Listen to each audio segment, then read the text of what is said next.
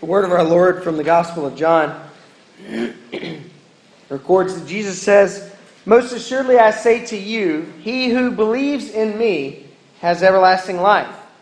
I am the bread of life. Your fathers ate the manna in the wilderness and are dead. This is the bread which comes down from heaven, that one may eat of it and not die. I am the living bread which came down from heaven. If anyone eats of this bread, he will live forever. And the bread that I give is my flesh, which I shall give for the life of the world." The Jews therefore quarreled among themselves, saying, "How can this man give us his flesh to eat?" And then Jesus said to them, "Most assuredly I say to you, unless you eat the flesh of the Son of Man and drink his blood, you have no life in you. Whoever eats my flesh and drinks my blood has eternal life, and I will raise him up at the last day. For my flesh is food indeed, and my blood is drink indeed. He who eats my flesh and drinks my blood abides in me, and I in him. As the living Father sent me, and I live because of the Father, so he who feeds on me will live because of me. This is the bread which came down from heaven, not as your fathers ate the manna and are dead. He who eats this bread will live forever." These things he said in the synagogue as he taught in Capernaum.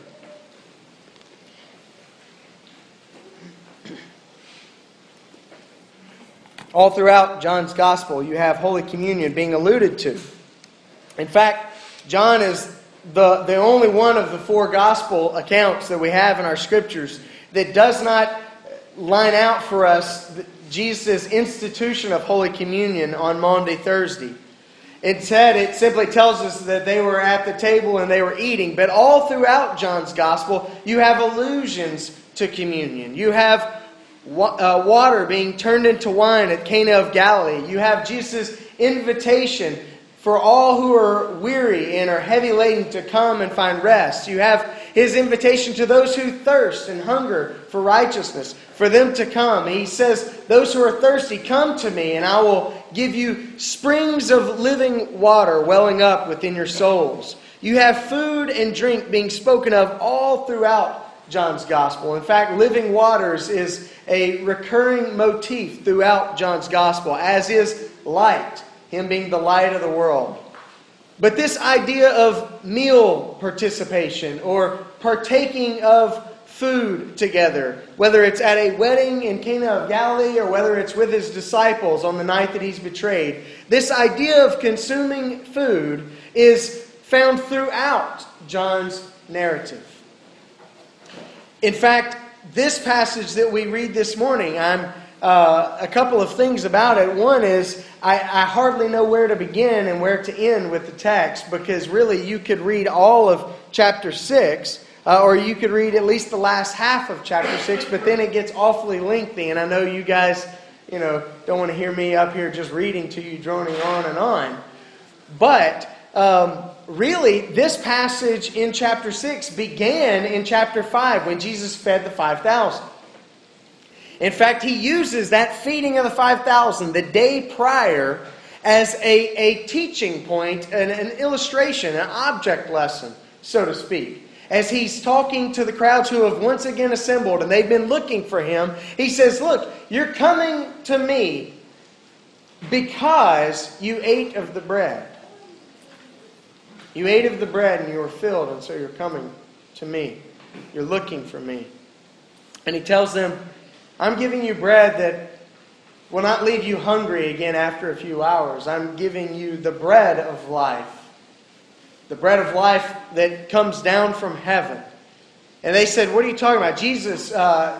Moses gave our forefathers bread in the wilderness. That was the bread from heaven." He says, No. In fact, your fathers ate that bread. And where are they now? They're in their graves. They're dead. He says, "I will give you bread which has truly come down from heaven. And if you will feast on that bread, you will live. And not only will you live, even when you are laid in a grave, I will raise you up again. If you will feast on this bread." In chapter 5, we're told that Jesus feeds the 5,000 because He looks out to the multitudes and they're gathering and assembling, and He sees that they are needy. They've been following Him. They have been listening to Him. And it's getting late in the day. And He pulls His disciples together and says, we've got to feed these people. It's getting late. There's no time for them to head back to their respective homes to get a meal. We need to feed them before the journey because they've been out here with us. They've been on the journey up to this point throughout the day, and they've got a journey back home before them. And so He has compassion on them. He sees the multitudes in their hunger. He sees the multitudes in their waywardness, which is why He's out there teaching them. And He offers them food. All throughout the Scriptures, you have the Christian life being spoken of as a journey. You have us being called to walk. In fact, that call began really, we think of it, I typically think of it as beginning with Abram, as God tells Abram to walk before me, and He calls him into covenant, and He calls him to a promised land. But really, that idea of walking with God or walking before Him began before that. It began with Adam and Eve. It doesn't seem very unusual in the text that the Lord came in the cool of the day and walked among the garden.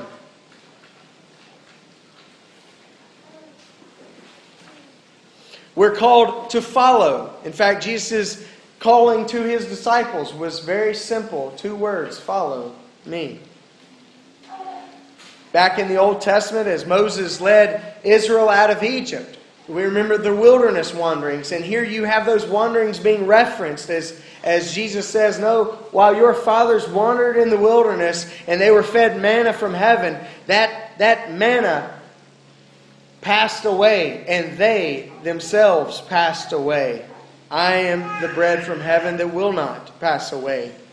And if you feast on this bread, you yourselves will not pass away. So He references back those wilderness wanderings and those 40 years of wandering about in the wilderness desert. You have them searching for that land of promise. You remember Abram was a nomadic figure, and his family, they were nomads, and they were traveling from the land of his fathers as they were looking for the land that God would show them. So all throughout the Scriptures, we have this calling, this invitation to walk with God, to walk before Him, to follow Him, to go where He leads. In fact, in the letter to the Hebrews, the writer of that letter uses this walking or climbing motif all throughout his letter. He talks about coming before the mountain of God, just as Israel came before Mount Sinai, before God to receive the law. But the Hebrews writer also encourages us to press on in the race that is the journey of the Christian life, to strive forward to what God has laid before us. And in that letter to the Hebrews, God promises His people rest. That there is a rest that awaits us if we journey well. And He speaks of heaven as being that destination that awaits us as we journey toward it. So we're called on a journey. We're called on the journey that is the Christian life. To go where He leads, to follow as He goes before us. And just as I was speaking with the kids, God gives to us food. You know, it's funny because food reminds us of our finiteness. Because we eat, and then a few hours later we get hungry again. Right? Some of us, myself included, we get hungry way too quickly. And so we eat a little bit more. And then we eat a little bit more. But eating reminds us that we are needy. Which is very interesting. Because food was prescribed by Yahweh to His people, not as a result of the fall. You know, we think our neediness is some bad thing. Isn't that interesting?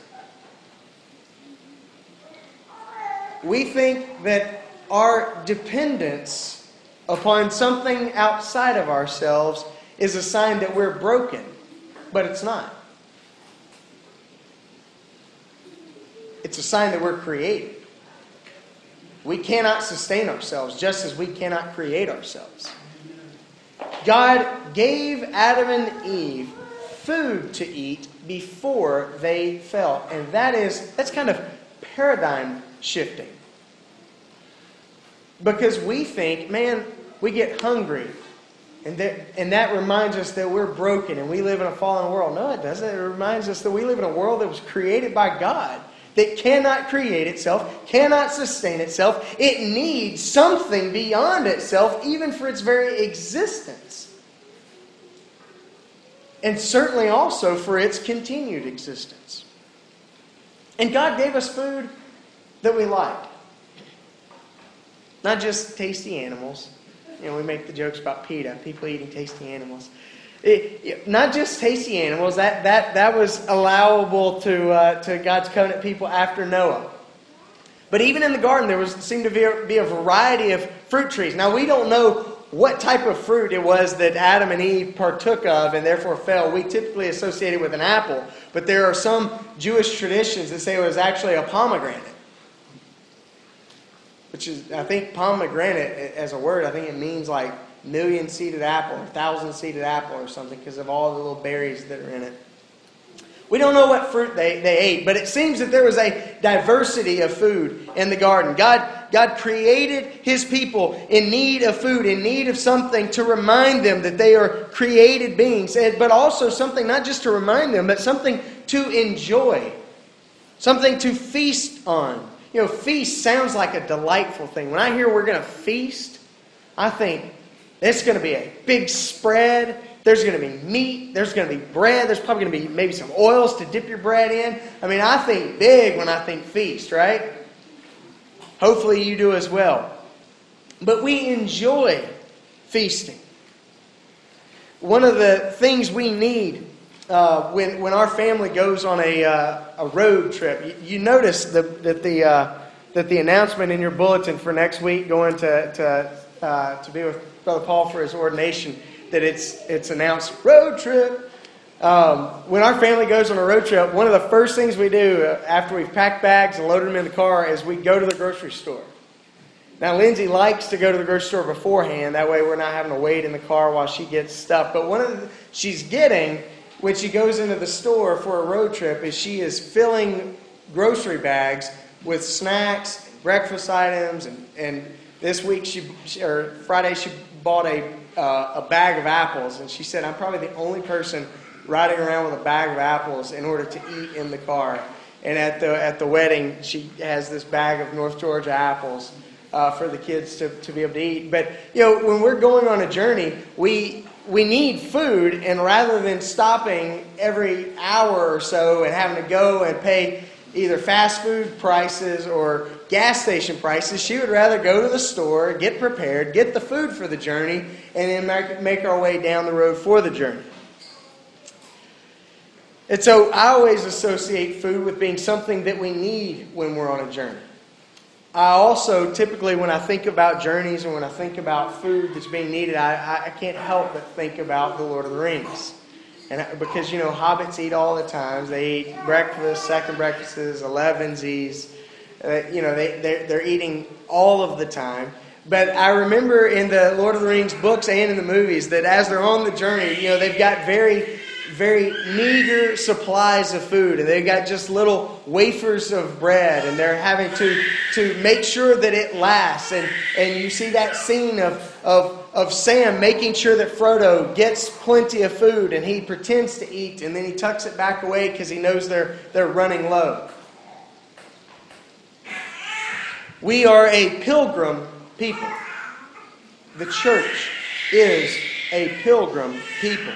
We are living in this land, not as though we are embittered visitors who don't consider this our home, but we live in this land as pilgrim people who are moving on. We enjoy this place. We take care of it. We do what we can to steward it. We hopefully clean up litter when we see it. We do what we can in the world to bring about good in the world, but we know that we are ultimately headed toward a destination that God is preparing for us. And on this journey, God provides for us nourishment. He provides physical nourishment for our bodies, and He provides spiritual nourishment for our souls. The interesting thing about the biblical worldview is that we, as Christian thinkers, are not dualists. What I mean by that is we don't think, well, there is this body and then there is this soul. We think that as God created us, we are both body and soul. This body is not a bad thing. Just as food is not a bad and weak thing, it is a gift to us. So are our bodies gifts to us.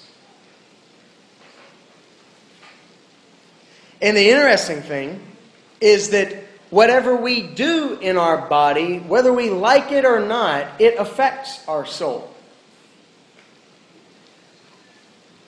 And whatever we do to build up our souls, we can't help but do in our bodies. You've heard me say before, we're physically spiritual, and at the same time we're spiritually physical. The neat thing about a meal is when we gather around the table, it's almost as though sharing in a meal is a naturally spiritual activity. The weirdest thing when I'm watching a television show or when I'm watching a movie, one of the weirdest scenes is always the food scene. I don't know why. I know I grew up in the South. I grew up where everybody says a blessing, and typically those who don't pray is a horrible stereotypical statement. But normally those who don't pray often will say, "Who would like to say grace?" Because they're trying to sound formal about it. Not everybody. If you say grace, I'm not picking on you, I promise, and nor am I doubting your prayer life. But when everybody in the South prays over a meal, it seems. Now, obviously not everybody does. That's just part of being raised in the South. You assume that everybody does. We're here in the Bible Belt, and we assume everybody knows Jesus. Everybody prays to Him. Some of them not as often, but everybody, when they sit down for a meal, they say a blessing, right? But in television and in a movie, when they sit at a table, rarely do you ever see anyone saying a blessing. And it always strikes me as kind of odd.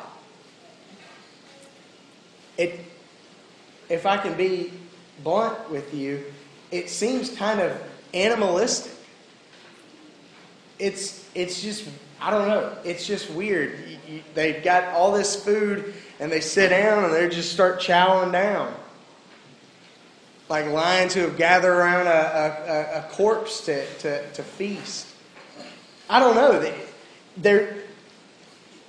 The act of eating seems like it is almost naturally a spiritual activity. It should come naturally to us to express thanks and gratitude. I would be satisfied if folks gathered around a table on Thanksgiving and they're not Christian folks, if they at least said, "You know what? This is an awesome bounty of food. Wow. Life's good for us. Now let's eat." At least take the moment to acknowledge that level that is really a spiritual level, because gratitude is a spiritual thing. Of course, we want to express it physically by saying thank you, or we give thanks. But when we gather around a table, it's almost a naturally spiritual activity. We are consuming. And what typically happens when we gather with more than just ourselves at a table is we eat, hopefully without our mouths full, but we eat we talk, hopefully without our mouths full. We talk, we converse, we tell stories, we talk about the day, we talk about the week that's ahead. When a lot of families together, we're typically laughing and talking about, what happened years ago and all those memories at family reunions and that sort of thing. Christ gave a meal to His family, to His church. He gave a meal for the church's journey in the world, and He gives that meal through the church to the believer, for the believer's journey through life. In fact, He said, I give my life for the sake of the world. Just as the Father gives life to me, I give my life to you. And if you feast on me, then you have life through me. He gives Himself to us in this meal. Notice the things that Jesus says about the meal that He offers to us. He says, take and eat, for this is my body, which is broken for you. He says also, take and drink, for this is my blood of the new covenant, which is shed for you. Here in this text in John 6, He says, unless you eat my flesh and drink my blood, you have no life in you. And He said further, in fact, my flesh is real food, my blood is real drink.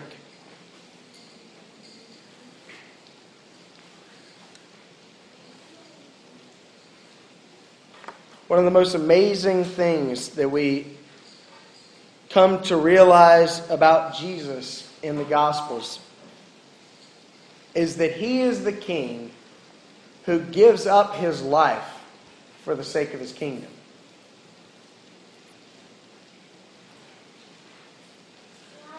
He is the shepherd who lays down His life for His sheep. Most shepherds tend the sheep because the sheep exists for the shepherd. That's called food and clothing. But He is the shepherd who lays down His life for the sake of the sheep. He is the King that leads His kingdom as one who was slain, one who bears the marks of our redemption. And He is the one that spreads before His church a meal at a table, and He invites us to come and dine, for we need food for the journey of life. We need to feed. We need to be fed. We need to come to the table and receive from Him what He offers to us. And what He offers to us is His very self. He says, take and eat. Take and drink. And as we come as His people, we come receiving from Him, which is why I always invite you to, we call it at our house communion hands, when we're trying to get the kids not to grab. And we're like, hang on, I'm going to give you a sucker. I'm going to give you communion hands. And then they all know, all right, I'm not grabbing. I'm waiting and I'm receiving. When we gather around the table, it helps us. It's not a bad thing if you don't do that, but it always, like I said, we're physically spiritual and spiritually physical. And so things that we do with our bodies, if we associate them with what's going on in our souls, they can serve as teaching opportunities for us, or teachable moments for us. And so when we gather and we have our hands cupped, we remind ourselves that we are receiving God's grace. We aren't taking it. We aren't grabbing at it. We're not doing something for ourselves. We are simply receiving what He offers us. And as we take that bread and dip it in the wine, and as we eat, we ought to remind ourselves I need Him constantly.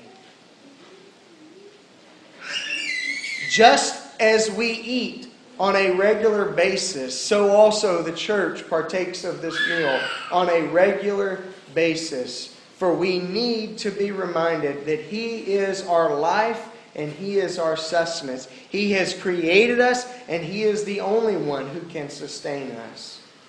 And so we come in faith and we hear those words, take and eat, this is my body.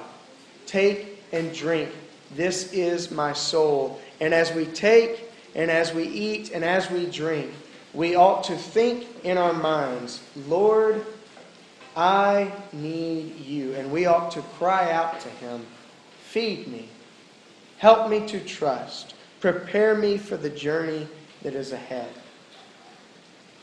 I need you. I can't do it on my own. I shouldn't do it on my own. I never could if I tried. He invites us to come. And in just a few moments, we'll all be invited to come and to dine at this table as His family, to feast on Him in our hearts by faith with thanksgiving, so that we might have food for the journey that is ahead. Let's pray.